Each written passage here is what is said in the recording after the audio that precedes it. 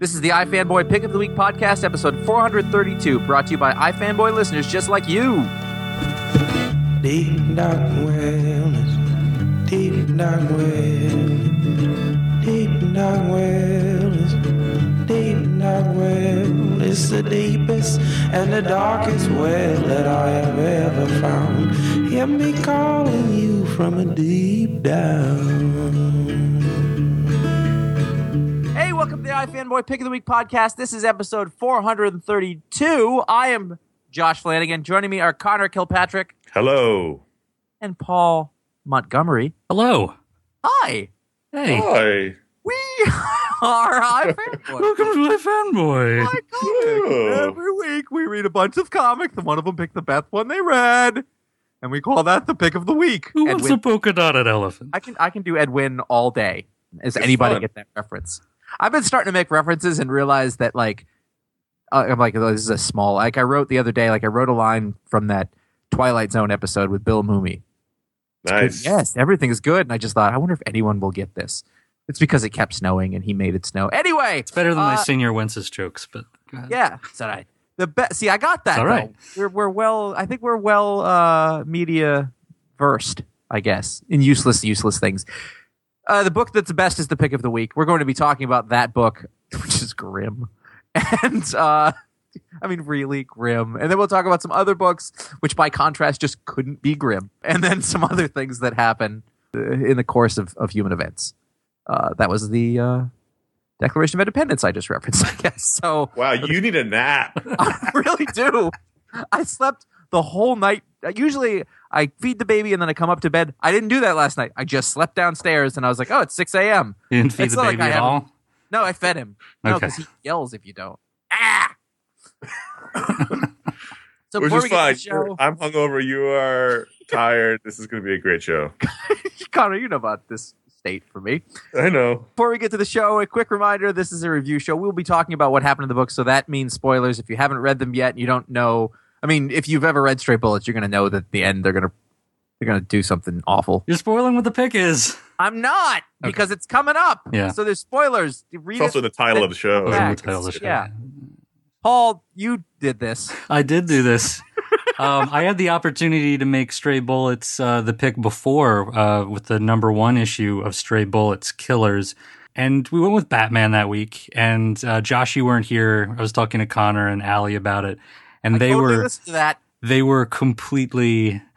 They were mortified by this book, and that made me want to pick it even more this time around. I got good news, Paul. Yeah. We'll get to it. David Lapham, Stray Bullets Killers number 2. This is a great little slice of life book about a girl who goes to spend a nice week with her aunt in 1986 in, where is it? It's Ocean City, Maryland. Sandcastle, Maryland, near Ocean City. November 1986, set the time and the place. Great black and white comic book. I think the same renaissance that Josh is enjoying with, what's it called? What's your book? Minimum Wage. Yeah, we'll be talking about that later. I'm experiencing that with Stray Bullets, which I had never read before. But I've read these 2 issues of this new series, and I have that Uber Alles edition of the first 41 back from the 90s.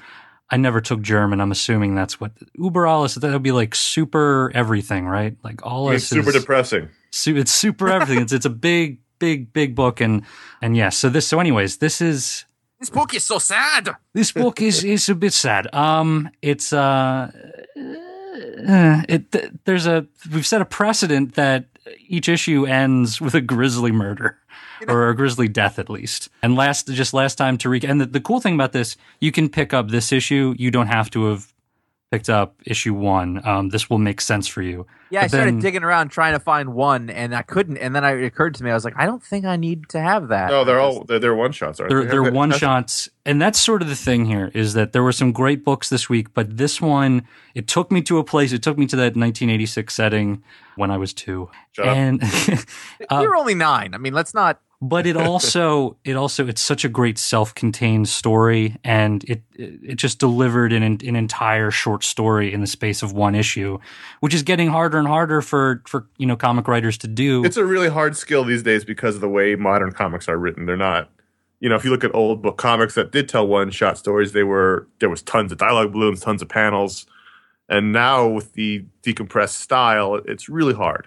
Like they say that, the best adaptations to movie, it's not taking a novel and turning it into a feature film. It's take a short story. Because that's what you can sort of tackle in the space of a feature film. You could make a movie out of this. Yeah. Josh, didn't you read? You didn't? I did. It wasn't just Ron. It was you also who read. No, I read Stray Bullets for a while because Ron was effusive about it, and I went for it. But was it one shots back then too? I think there were overarching. There's a little bit of interconnectivity, arcs. and there is here too. There is. Yeah, and there were some storylines. I think that sort of weaved in and out, but you could sort of take an issue by rote. And I thought that's weird how that issue ended like such a bummer, and then the next one I was like, it's weird how that ended like such a bummer. And then with this one, I was like halfway through it, and I thought, God, maybe this will be the one where something goes right. Like he fooled me, and I know the formula, but. There it was, right? I was like, he could have gone one way, but he won't. Unless I'm mistaken, the boy in this that young Virginia, the runaway, meets is the boy from the first issue. Because he talks about losing his leg in a car accident and his dad died in that accident. So that's the catastrophe from the last few pages of The Killer's #1. I thought he died. I thought that boy died in the first issue. Well, he got pretty messed up. Unless it's like it's some kind of weird parallel that it's a boy like that, but it doesn't really. I feel like at the end of the day, it doesn't really. But he says he matter. does't remember the whole events of it. His dad died, and he lost his leg, and so you see this prosthetic leg on the front cover, and yeah. I think that's the way these work. I think that's how things are loosely connected to each other. But you don't need to have gone on that journey. So for this, it's basically the story of this girl named Virginia, this teenager who has been missing, for about a year or 6 months or something like that, and she goes and finds her aunt and stays with her. The aunt is also kind of troubled. Her husband has been living in the garage basically. He has some mental health issues, and he's staying out there. And there's this teenage boy that comes and does, yard work for her and gets the groceries and everything. But also their kid died. And their kid died, right?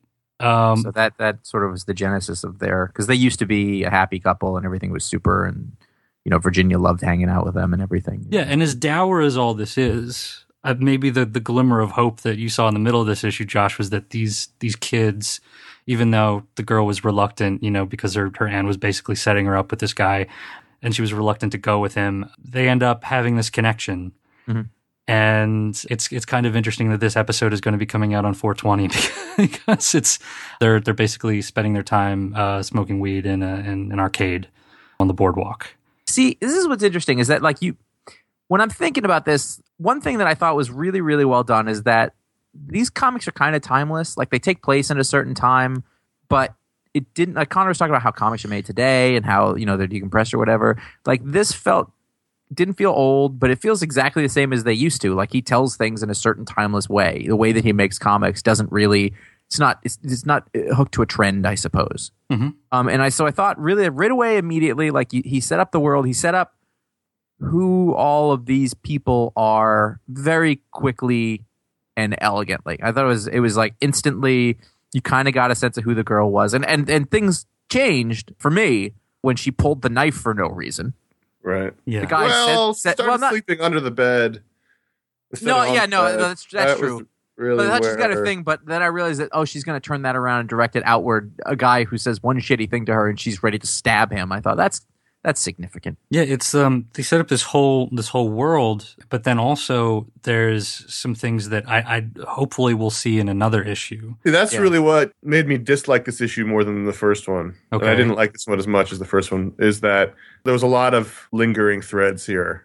See, I don't know the format of the series, if she's going to be a character we see again or find out more about, or if this is the only time we ever meet her, but there's a lot of very specific things about her that are never explained, or even slightly, to hint at why she's... Well, I think it's possible that they could go back and explore it. Even if they don't, though, I like the idea that characters have lives outside of what we're seeing in this story.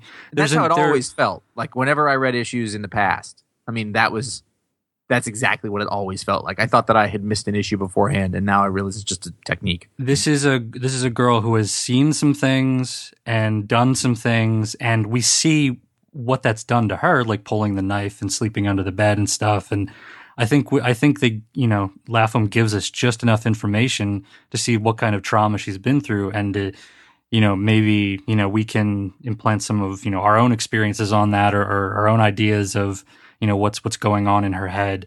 But then there's enough also going on the surface in terms of meeting this guy and their interaction. And I like the idea of sort of this fleeting summer romance kind of thing, or in this case, it would be a winter romance because it's November. But you know what I mean? Like, it's two characters that have their own history, their own baggage, and they come together. And because they're of that same age range, and they've seen some stuff, they have this chemistry. It was good. I mean, it's really depressing, and I thought this was less of a complete piece in the first one, but it's still, he's very, very, very good at this. Yeah, I mean, like the craft was clearly right there on the table. It was really elegant and economically done. For me, at the end of the day, I don't want to read it. I was listening to when you guys talked about it before, and I felt much the same way that Connor did. Like I went through, and I went because I've been through this already with this series, and I don't know the point. It's very similar to the way I feel about Adrian Tamine.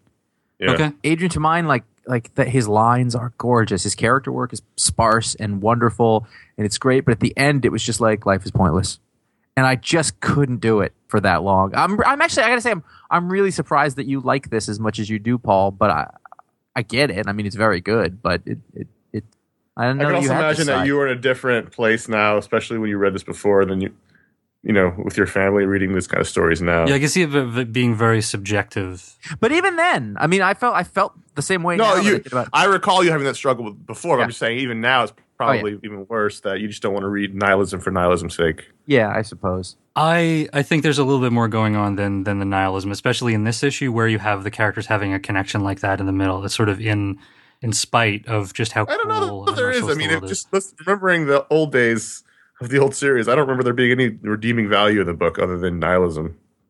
And believe me, I don't want to read this. Like, I don't want all of my books to be like this. All of your Stray Bullets books will be like. I'm fine with all of my Stray Bullets books being like this, and I love. This isn't necessarily crime fiction, but it goes into morality and relationships and the way that the things that I like about, because when I like crime fiction, I like going into the criminal mind, not necessarily like serial killers, but I'm less interested in procedure and like the detective work. I'm more interested in why do we do the things that we do, why do we make those choices, and I get that out of this. So I think people should give it a try, and because I definitely want to read more of this. So. And I'm gradually working my way through that big omnibus of the older stuff, and it's kind of like I found this treasure trove of stuff that I didn't know was for me, and for whatever reason, it's for me. That's cool. Did you find that the old stuff is consistent with the newer stuff? Because it feels that way to me, but I haven't read the other stuff in such a long time. I think it's you get to see sort of a different stage in his evolution as a storyteller and as an artist, but the tone is all still there. You did some good G.I. Joe issues a few years back. Just putting that out there. Is this the last Jason Aaron issue? This is the last Jason Aaron issue from what he Amazing X-Men number 6. Although it threw me off because it is called Part 1 in the beginning. So I didn't know if this was the last arc, but it feels very much like this, a one-shot story also. Is it Part 1, Book 1, Men and X-Men? Men and X-Men, exactly. The end. So in the last issue, Nightcrawler came back to our earthly plane from hell and ended it brooding on the rooftops. And now this is the issue where he's actually back in the world and he's being welcomed back. There's a giant party at Harry's Hideaway, the bar up in Salem by the school. And all the X-Men are there. Even the Black Sheep Cyclops X-Men show up and make the party all tense.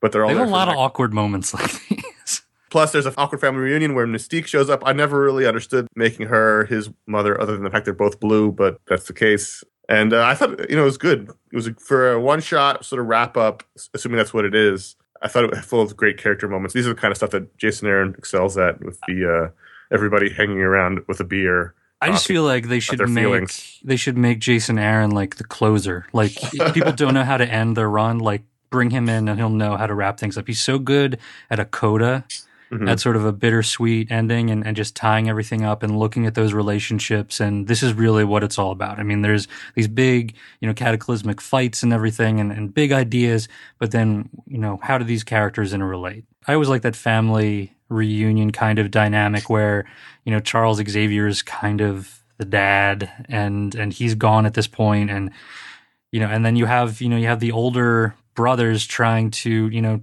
Wolverine and Cyclops scraping and clawing at each other, trying to figure out who's the new pack leader. And Nightcrawler he has perspective on this because he was like, I saw what you did, Scott. I saw you do this from up on my cloud with my harp and everything. And that's kind of an interesting place to explore. It's an interesting place for a character to come back from and to have that. Well, he also met Charles in heaven, right? So he talked to him. And so it's like it was a whole thing. A lot of guilt trip in this one. You don't get to do that with every soap opera. No, like it's a very unique situation and set of circumstances. So I love you. You're not them, Charles. Sorry. I loved Cameron Stewart's blocky, boxy, boxer-like Wolverine. Yeah, he looked like he'd been punched in the face a lot, which I liked. That's what you want from a Wolverine. Absolutely. Yeah.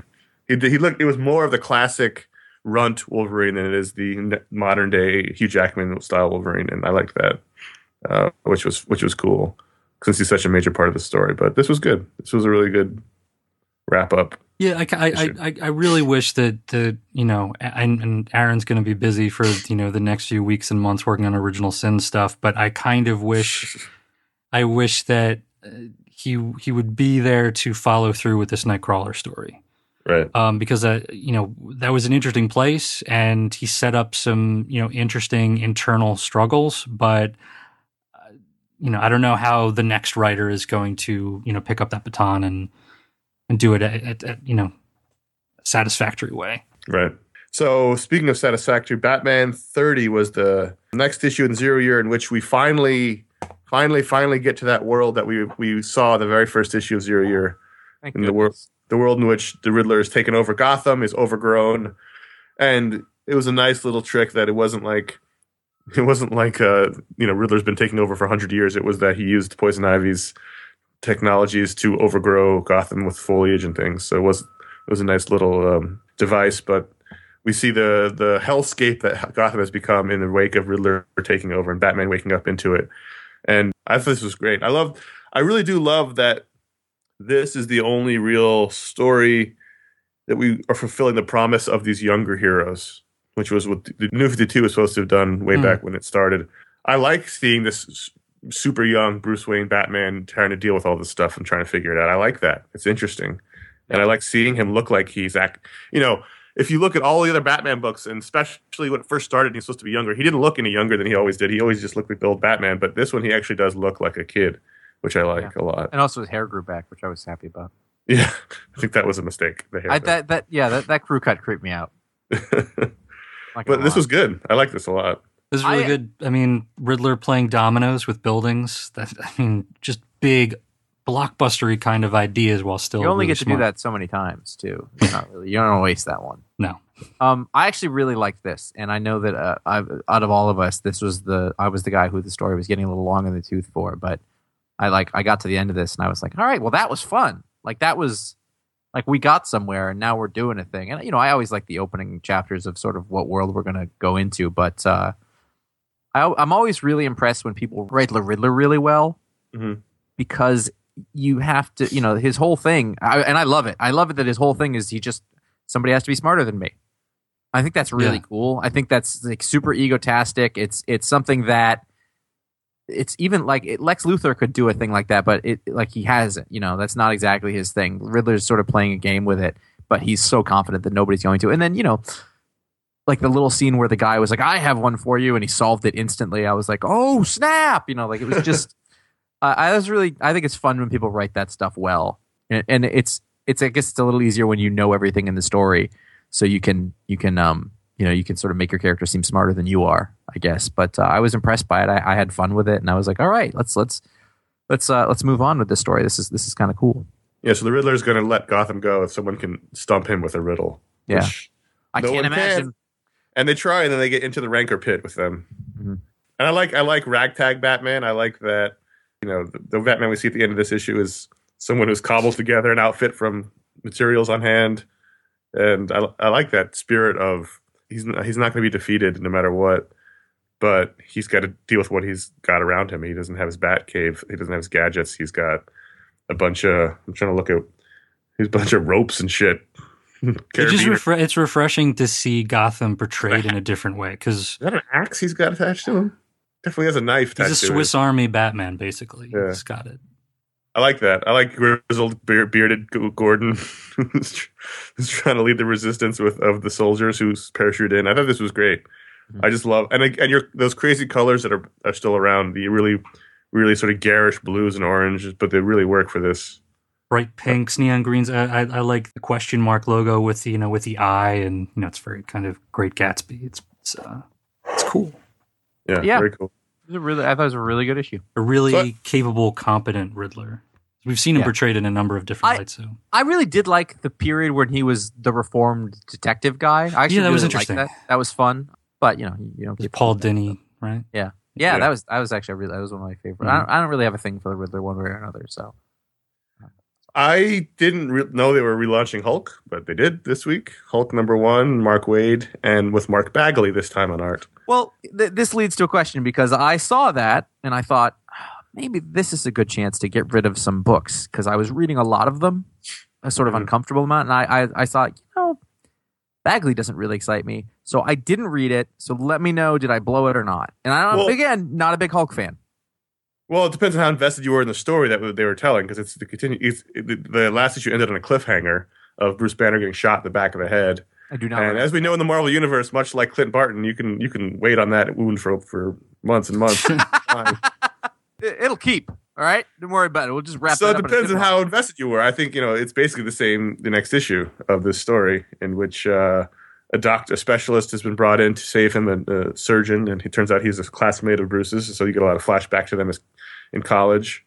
There's actually a lot of setup here, since it is quote unquote #1 issue. You get sort of the recapping of the origin through the eyes of his classmate who watched it all happen through the media, knowing it was his sort of friend. Yeah, they didn't know if it was like an animal that got irradiated and that turned into the Hulk, and then they find out, it's Bruce Banner, and is that public knowledge? I think in the Marvel Universe it is, yeah. That's why everybody's sort of freaked out when they hear his name. It was interesting, and there's a lot of shady business here. There's like shady characters. We don't know who ordered the shooting, who pulled this trigger. It looks like a SHIELD agent.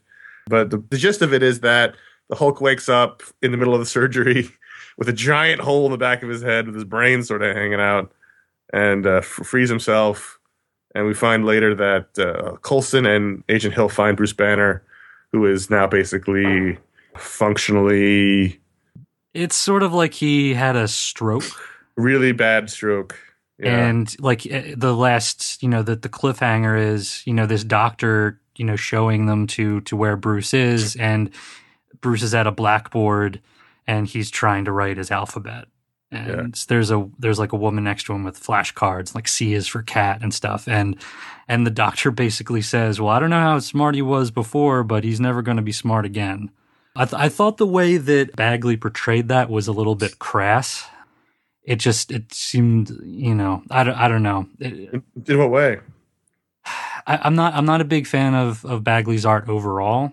Right. I thought that moment was a little bit over exaggerated, and it's just like sort of like tongue sticking out the side of his mouth, kind of stupid. He doesn't have a tongue sticking out the side of his mouth. But that's the impression that it gives. It's like that's the exaggeration of the expression, I think. Well, he seems to have a sort of beatific expression, which is somewhat common in this scenario. Okay. I just think you don't like Bagley. I don't. I like his Hulk at times. At times I don't. It's hit and miss. He's not the best guy for this story. But sometimes I really liked his Hulk. Other times I didn't. So it's kind of what you get. It's interesting the strategy for relaunching this with a much more mainstream artist on it. we had a lot of interesting art on it for a There's while. some really interesting Yes. artists on it. I mean, And that's- Simonson was on there, and That's what sort of turned me off. Matteo Scalera. Yeah, the shadowy guy looks like a cigarette smoking man from the X-Files, actually. But I do like the story a lot. I like Mark Waid's take on Bruce Banner a lot. It's similar inventively as the Daredevil, where he explores different things you wouldn't have thought of. Mm-hmm. So I'm going to stick with this for a little while, but we'll see where it goes. It's sort of like it's all about my faith in Wade, because I've enjoyed everything that he's been writing lately, but I can't say that this delivered in the same way that Daredevil has, and I'm trying to think, even divorced from the Bagley art, which didn't really do it for me, or totally didn't do it for me. Right. So I wanted to talk again about the Shadow Hero, number 3. They're doing something interesting with this from First Second. This is from Gene Luen Yang, and Sonny Liu is the artist. You might know Gene Luen Yang from American-Born Chinese, Level Up, Boxers and Saints, and he's a really great writer, writes about the immigrant experience, and this is an interesting way of looking at superheroes through the lens of the immigrant experience. I know that's so sort of tangled up in that from Superman as the cosmic Moses story. And this is going to be a graphic novel released in July, I believe, but they're releasing chapters of it, basically issue length chunks of it digitally from First Second, and you can get that for like your Kindle or your iPhone or whatever. But anyways, this is the 3rd issue, and I think what's really fun about this is that it's a guy who during the Golden Age who doesn't have superpowers, and his mom really wants him to be a superhero in the way that a lot of domineering mothers want you to be, like a doctor or a lawyer or something. She's like, I'm really enamored of this superhero idea. And in the previous issue, she even tried to get him to go into radioactive waste to develop powers and stuff, because she'd overheard not a good mom. that a lot of superheroes had done that. And in this one, he gets involved with basically the Chinatown mob. This guy called Mock Beak, who's sort of he's kind of like a Bruce Lee villain. He's got claw fingers and stuff. And he's just his dad, who runs a grocery store, is in trouble with owing money to these mobster guys, and now, even though he doesn't have superpowers, and even though he's reluctant about becoming a superhero, now he has a cause. And his dad, unfortunately, gets killed because of his mob involvement, and now we're getting into the call to action phase, and it's really good, and I really like the art. I think I compared it to the art in Chew. It's that hyper exaggerated kind of style, and Sonny Liu's really good with action sequences, and it's fun. I really like the first issue. I forgot to read these two. It's okay. This one. I have them right here on my desktop. Yeah, I saw the script. I was like, fuck, I forgot. Issue something. 2 is really fun. This is issue 3. Issue 2 is really fun because that's the one where his mom is like, well, wait, you don't have superpowers, but how can I get superpowers for you? Right. And she's just really bent on doing that. It's a really interesting and unusual take on the superhero experience. You don't often have the parent. Well, everyone occasionally, sort of, I guess, in the legacy characters, you'd have the parents pushing them into Watchmen. Yeah, Watchmen specifically, but also Black Canary, but that's basically Watchmen. But and it's mostly unusual in terms of it's all attached to Chinese mythology too, because this is based on an actual Golden Age property called the Green Turtle. And that character got his powers through his shadow, which was like a Chinese spirit creature that sort of took on his shadow. In this issue, our character Hank inherits that shadow from his father, who was originally from China, and brought that over to the West, to California. So it's great, really thoughtful book. Where can people get these issues now until the trade comes out? You go to First Second's website, and you'll be able to find it there. They have a directory of all the digital issues. They come out on Mondays. You can get it for the Kindle, for Apple devices, all that stuff. Perfect. So if you have a Kindle and you want to check it out, go to iFanboy.com/Amazon. I'm sure you can find it through there. Get it on your Kindle device. Read along with the Shadow Hero. I love the first issue, so I'm really excited to read the next two. But look forward to that. Or if you're more of a paper person, that trade will be coming out later on, and you'll be able to check that out. Gene Luen Yang does fantastic books. Mm-hmm. Josh, wasn't American-Born Chinese one of our books of the month? Was it? I believe it was yours. I think it was. If it was, I think it was before that. I think it was just one of the first graphic novels that we did on the video show. That could be it too. I think it was like we started this Spotlight stuff, and that was one of the first ones. A lot of content over the years, but I know we definitely spotlighted it. I love it. I think it's a wonderful book. I think I've read there was another one. I don't remember the name of it. It was about a guy who had like sentient boogers or something like that. Something King Geek or I don't know. It was real good. Go to iFanboy.com/Amazon. Search his name. Find all of his books. They're fantastic. You get the first issue for 99 cents. That also helps us out by giving us a little piece of the sale. Keeps the lights on. In addition to that, go to iFanboy.com/registration. And for $3 a month or $30 a year, or for any amount you want to donate, you can help us out directly. And we appreciate everyone who goes through those steps to help iFanboy keep going. And now, in American Vampire, second cycle, number 2, we learned that Jason Aaron is a member of the Vampire Defense League, or whatever that acronym stands for. VPNs, right? No, VPN is... That's a different thing. That's IT. Yeah. So in this issue, this was very David Lynchian. It's very sort of in the... okay, I can see it. In the fact that they are communicating their information via wardrobe, the color and the style and what's on the jacket, the musician's jacket playing at the Ryman. Where's he playing? The Lyman Auditorium. That was very similar to the opening of Fire Walk With Me, which even as a kid I thought was a very inefficient way of communicating information. But that scene haunts me still to this day. Anyway, this was great. It really was. I actually read I just got caught up and I read the 2 issues sort of together. But I liked this direction. I liked what was going on. I liked the feel. I thought, I don't know. I was all in. I read the 2 issues without sort of stopping. And I was like, oh, cool. I'm totally ready for more. It was a real nice return to form. And I know I'm sort of speaking about some of the stuff that you already talked about. But no, I liked the tension at the end in which the gray trader's identity is revealed through a very violent confrontation, and it's a scary book. He's scary. Yeah, it was creepy. There are a lot of ways to do vampires. You can do sexy, shiny vampires. You can do pale, gross, remind you of death vampires. Out and out, scary, gory splasher vampires. These guys do just unsettling, creepy vampires. But one of the things I notice is that this book has slowly gotten to the point where the humans are the antagonists a lot of the time. In this book, like you're at this point you are relating to the vampires who are ostracized, which is interesting. I don't think it started out that way, but I realize that here's where we're at because Pearl's a nice lady. Other when she sticks her face out like that. But it was funny, though, because she was like, I've got a place for you to go to live with this nest. And I just thought, what kid? The kids aren't going to want to go to that. It's called a nest. Don't call something that, yeah. Yeah. If you like tongue in it, you'll like this book. Yeah. VMS. What does VMS stand for? I forgot. Vampire Magistrates Society. Don't work here anymore. Management Society. I get so many acronyms in my head, I can't possibly... Anyway, Jason Aaron's a member.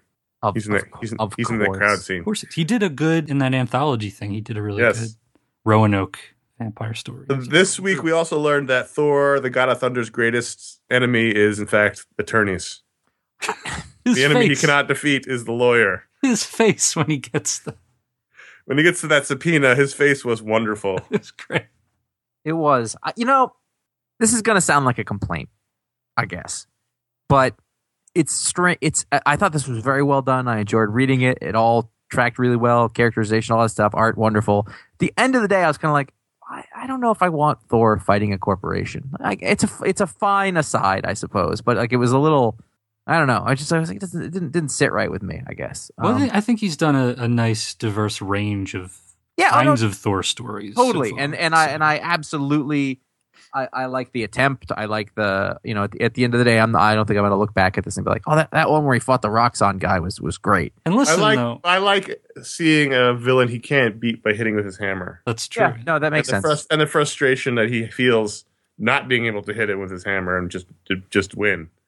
And obviously, it's a hell of a metaphor, really. So. Right. I like that he's hugely wealthy. He's like, you can have all the gold in the vaults of Asgard or Asgardia and just take it. And it's like, we can either settle it that way or with some Uru metal, meaning his hammer. And Even if you don't like that, that metaphor or that particular storyline, this same issue, you get Old King Thor versus Galactus, or Old Galactus. Thor gets punched through the earth and into the moon. Punched through the earth into the moon and cracks the moon. It was awesome. That old gag? I liked that moon. That old gag? I will never, ever get tired of Old King Thor. It's just something that I love. And bringing Galactus into it, and especially the way that Ribic draws Galactus is... I don't know how Ribic didn't get an Eisner nomination, but let's... Oh, yeah, that's kind of... Let's not go into that. Minimum wage number 4, Josh. Yeah, I don't really have a hell of a lot because we've talked about this a couple of times already. I think it's like my favorite book right now. Mm-hmm. That's basically what I'm getting to. I'm 4 issues into this. I had read the whole not anthology, but the collection of all the stories that had come before, the maximum minimum wage. And like, I think I get more excited for this book than I do any other book in my stack. I saw it was on a list this week and I was like, all right. Like I was super excited, and it's a certain style. It's sort of like juvenile raunchy. Sort of, and it's definitely got a stylistic thing to it that you may or may not like, but it just makes me happy every time I read it. Like I want to know what's going to happen to Rob yet. I couldn't put the other book down. I just read it nonstop, and I like this because it actually is a progression of where he left off. You don't need to have read the other stuff before, but it does help. And there is a fantastic Bill Sienkiewicz pinup in the back of this one. It's also a butt. It's a shot of a butt. Paul. I caught up in Miss Marvel this week. Oh, yeah? It's awesome. I'm really glad. It's a really cool book. Wow. It's basically a teen drama. It is. And there's very little superhero heroics. I mean, it is her origin story. It's sort of the ultimate Spider-Man style 6-issue, intro to her character. But even then, it's still basically just a teen drama. A 16-year-old Pakistani girl in Jersey City gets Terrigen Mist superpowers.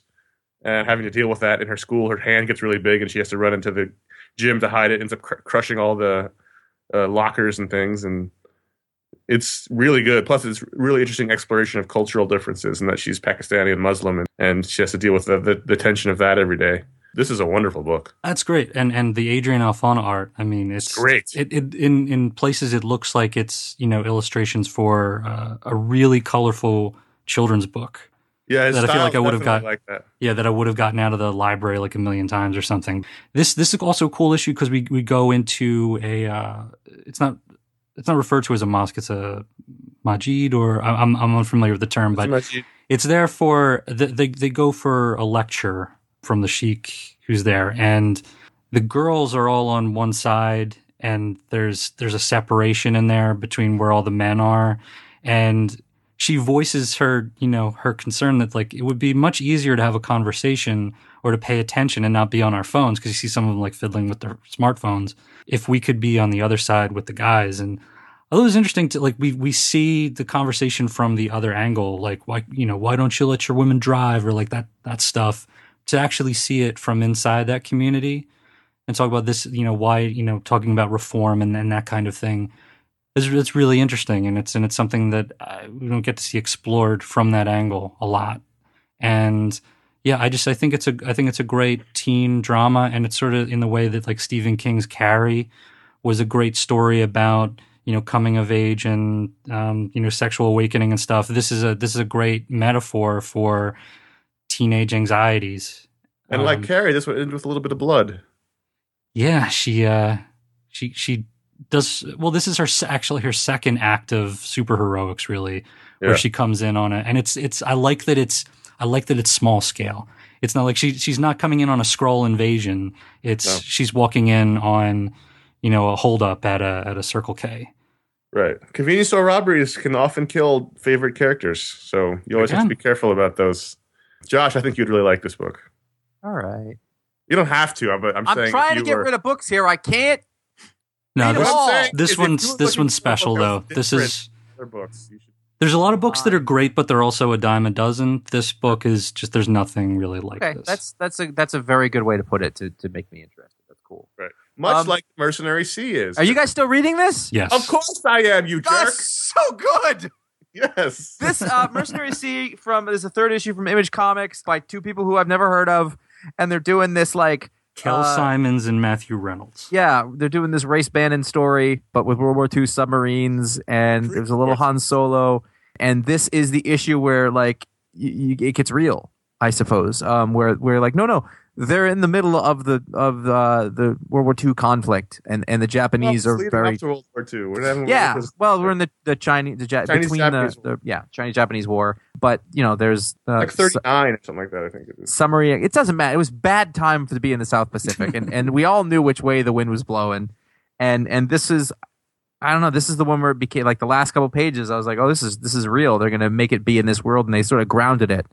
It's just like there was this like a submarine chase in the comic book, where they're like, "Shh, don't talk," because they can hear you with sonar, and super fun. Great. Just the look is consistent and fun. And if you listen to us talk about this before and you weren't sure about it, like go back and get them or keep going. It's wonderful. I want everyone to read this so that we can keep reading it.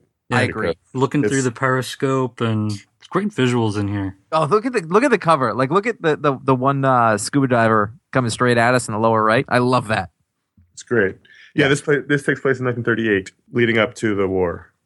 I mean, all the pieces on the table for the war to break out, especially in the Pacific. But it's wonderful in that ragtag old war movie style, in which there's a different member of every race or geographic area in the team. There's the Brooklyn guy, and it's great. I love it. Well, just the first page here. South China Sea, 260 miles south of Hong Kong. Log of the venture en route to a coastal fishing village in the Guangdong province to rendezvous with a British spy, codenamed Top Hat, trapped behind enemy lines after the Japanese took Shanghai. How can you not? I mean, that's just... It's. I'm so glad. I thought you guys were going to be like, oh, I dropped off of that. And why would you think that? This is everything we love. I know, but, I'm so glad. That's all. Thank you. Yeah, very Johnny Quest. Yeah.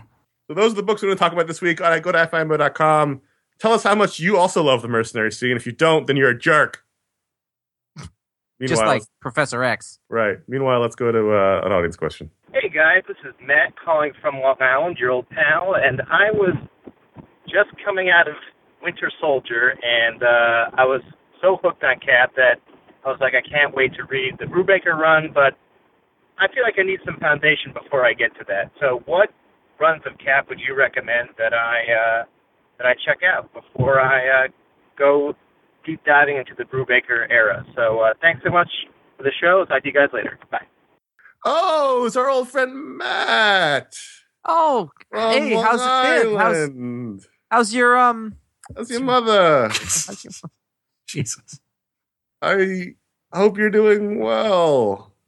He doesn't need to read anything but the Brubaker run. No. I don't think. Jump right in. Yeah. There's lots of great Cap runs, but you don't need to read any of them. But I think this is a good question because I feel like so much of the great Captain America stories that have come since then, it's all sort of the epicenter is that Brubaker run. Well, yeah. I feel like, and so not being a Cap guy in particular, I don't know the answer to this question. I don't know about things before this. I know tons of things afterwards, like the Winter Soldier book that's going on right now. That's really fun, and it doesn't have Cap in it. It's got other SHIELD agents, and it's set in like the 60s, and it's Remender doing a James Bond kind of story, and it's really fun. And it's a Winter Soldier story, but Cap before that, I don't really know. Well, there's a reason for that. And it was because it was terrible. No, that's not true. No, I mean not forever. But wasn't he a werewolf at one point? Like that was Cap. That was a dark time. That doesn't count. But that sounds great. That was in the 90s. Like specifically when Brubaker came on, that was a reboot of sorts. And a rebirth for Cap, really. Yeah, I mean, you could start at that point. I don't mean to say that everything that came before that was crap because it's not true, but I'm saying directly preceding that, there had been some stories. I want to say John Nay Reber and Cassaday. Had done a series that was really pretty, but ultimately completely unmemorable. Yeah. And they just stopped it. Like they hadn't figured out how to do Cap in the modern world really until Brubaker. And by modern world, I mean like the 2000s. If you love Winter Soldier and you want more of that, I mean, you've got literally years and years of that Brubaker and forward Cap world to dive into. But if you really want more, and the thing is, you don't need foundation. You just need to know who Cap is. And they tell you anyway, all the information you need. But if you want stories and things. A lot of it's not collected, but there is a collection of the Mark Waid run, which was really the first modern Cap rebirth. It just Sentinel of Liberty, or was that just the run Sentinel on the of Liberty? Book? Yeah. No, I think the trade's called Sentinel of Liberty. Either way, you can look for it online. Captain America by Mark Waid was the. Let's figure him out again, because he had been wearing an armor suit before that. That was the attempt to make him 90s and cool, was to give him an armored suit, and Mark Waid just got rid of all that as he's wont to do, and just went back to basics and told really great Cap stories with Ron Garney on art until Heroes Reborn happened, and they took the book away to give it to.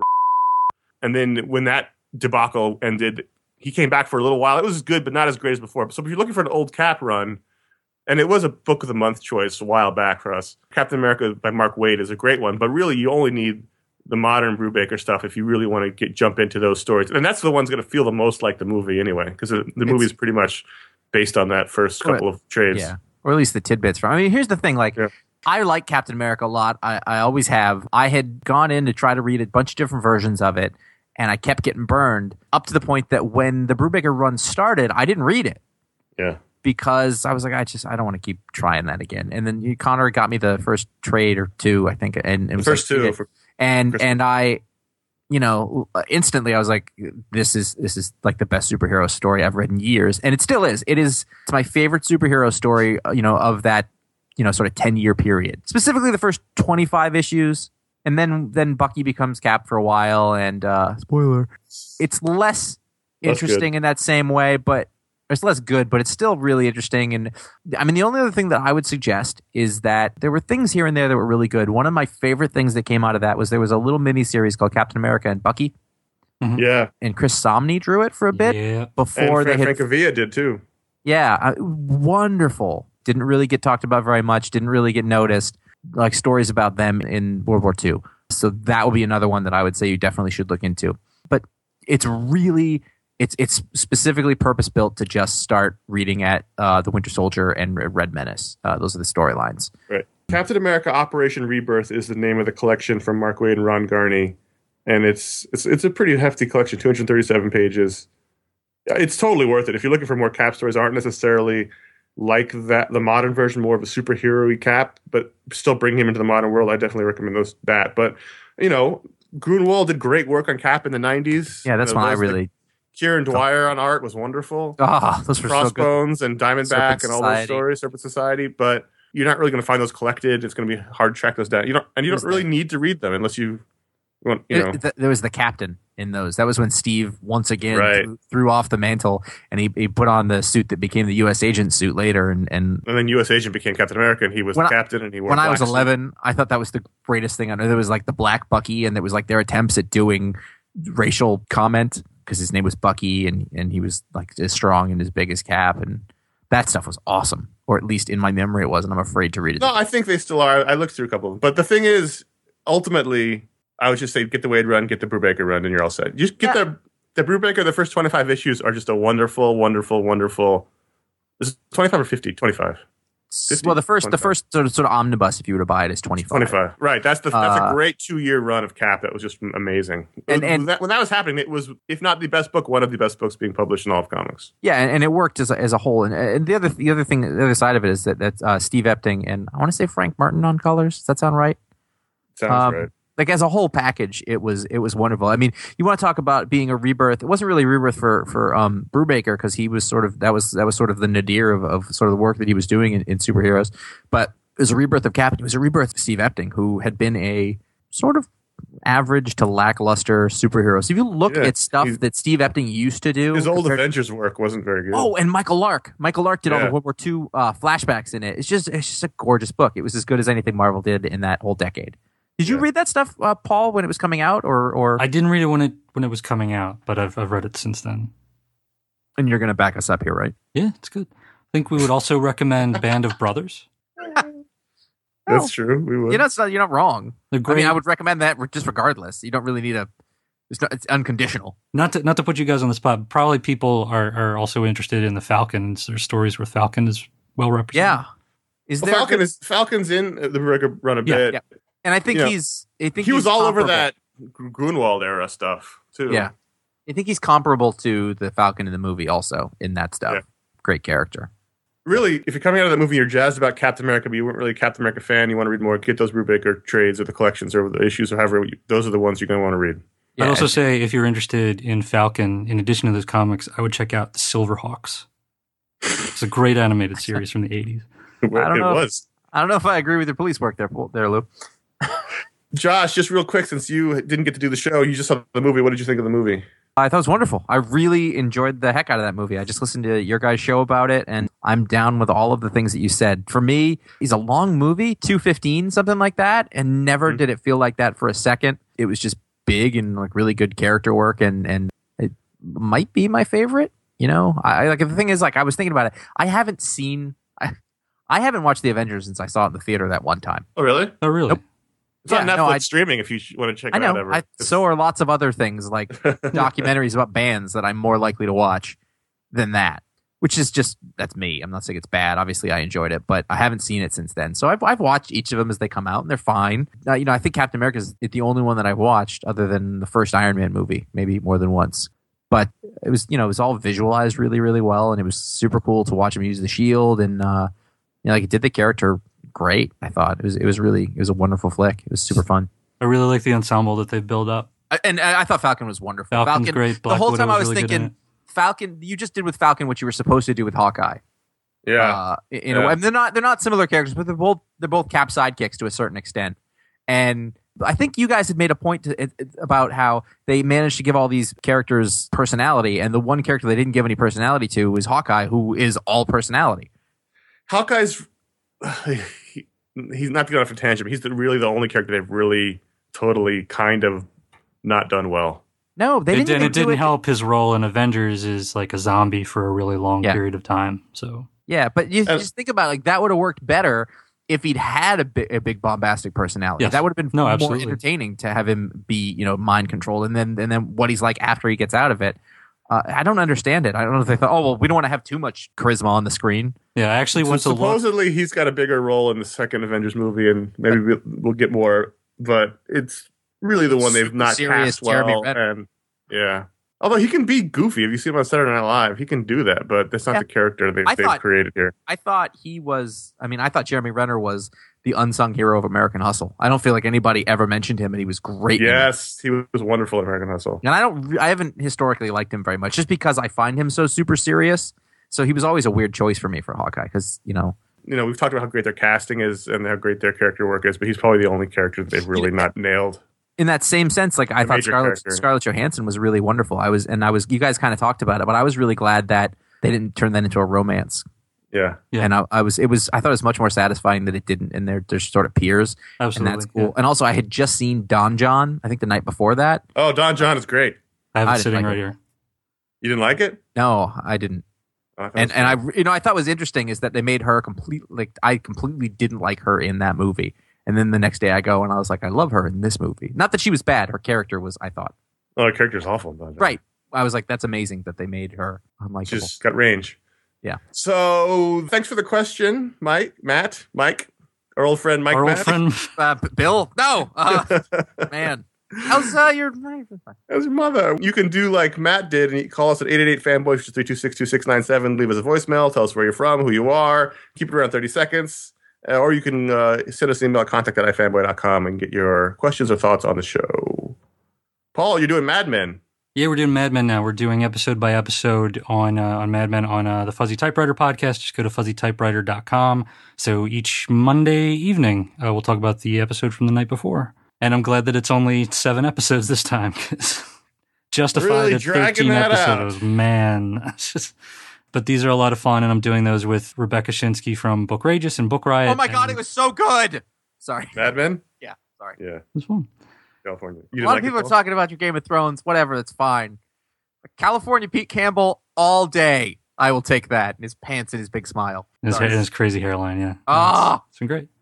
And we mentioned before, we did a special edition podcast on Captain America, The Winter Soldier, which you can check out on our feed. A couple shows back, where you can hear me and Paul and Jeff Kanata talk about the film, which we loved so much, and kill time until Amazing Spider-Man in about 2 weeks. Speaking of killing time. I liked the last one just fine. I'm not ever going to watch it. I haven't watched it since the theater, and I'm scared to. You don't need to. Amazing Spider-Man? Yeah, so I don't know. We'll be back for that. Probably. Yeah. And until then, you can listen to the Captain America show. In the meantime, head over to iFanboy.com, comment on this show, talk about the Captain America show. You can't talk about the Mad Men show, but you can talk about all the comic shows we do. You can talk about the Mad Men show if you want. Sure, why not? Talk about anything you want in the comments section. Don't spoil anything for anybody. Right. And that's where you can find all of our other podcasts and talk about this week's books and all that fun stuff. And you can follow us on twitter.com/iFanboy and facebook.com/iFanboy to find out what the pick of the week is before the show.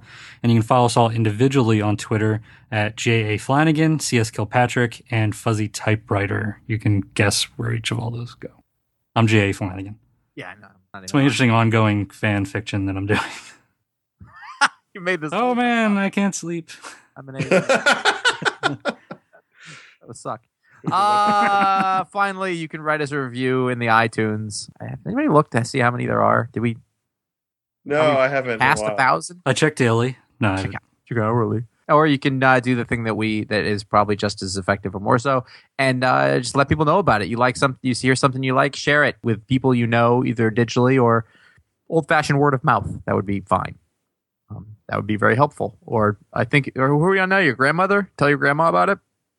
Tell your grandma. We want a grandma voicemail. All right. That's what They're lovely boys. They're very nice. I don't know what they're talking about. Who is the Red Skull? We're at 947. By the way, you're out there listening. Kind of lame. We need 53 of you to step up. I don't think it's too much to ask. I've been doing this for years. 947, really? 947. Average. Here we go, by average of 5 stars. That's not an aberration. That can't be a statistical anomaly. No. Truth will out is all I'm saying. So, you were here for it. You knew. So 53 of you? Is that how many? 53? 53. Yep. 53 of you need to go on there. Write a quick review. It doesn't have to be an essay or a novel or a Russian novel. It just has to be say, that is an absurd number. Yeah. There are 947 reviews. How many does it have? Thank you. It also says copyright 2005, so why don't you do a little math on that one? Jesus. All right. Till next week, I'm Connor. I'm Paul. Hold on, I'm pulling up Around Comics. Which is, by the way, this is literally beating a dead horse.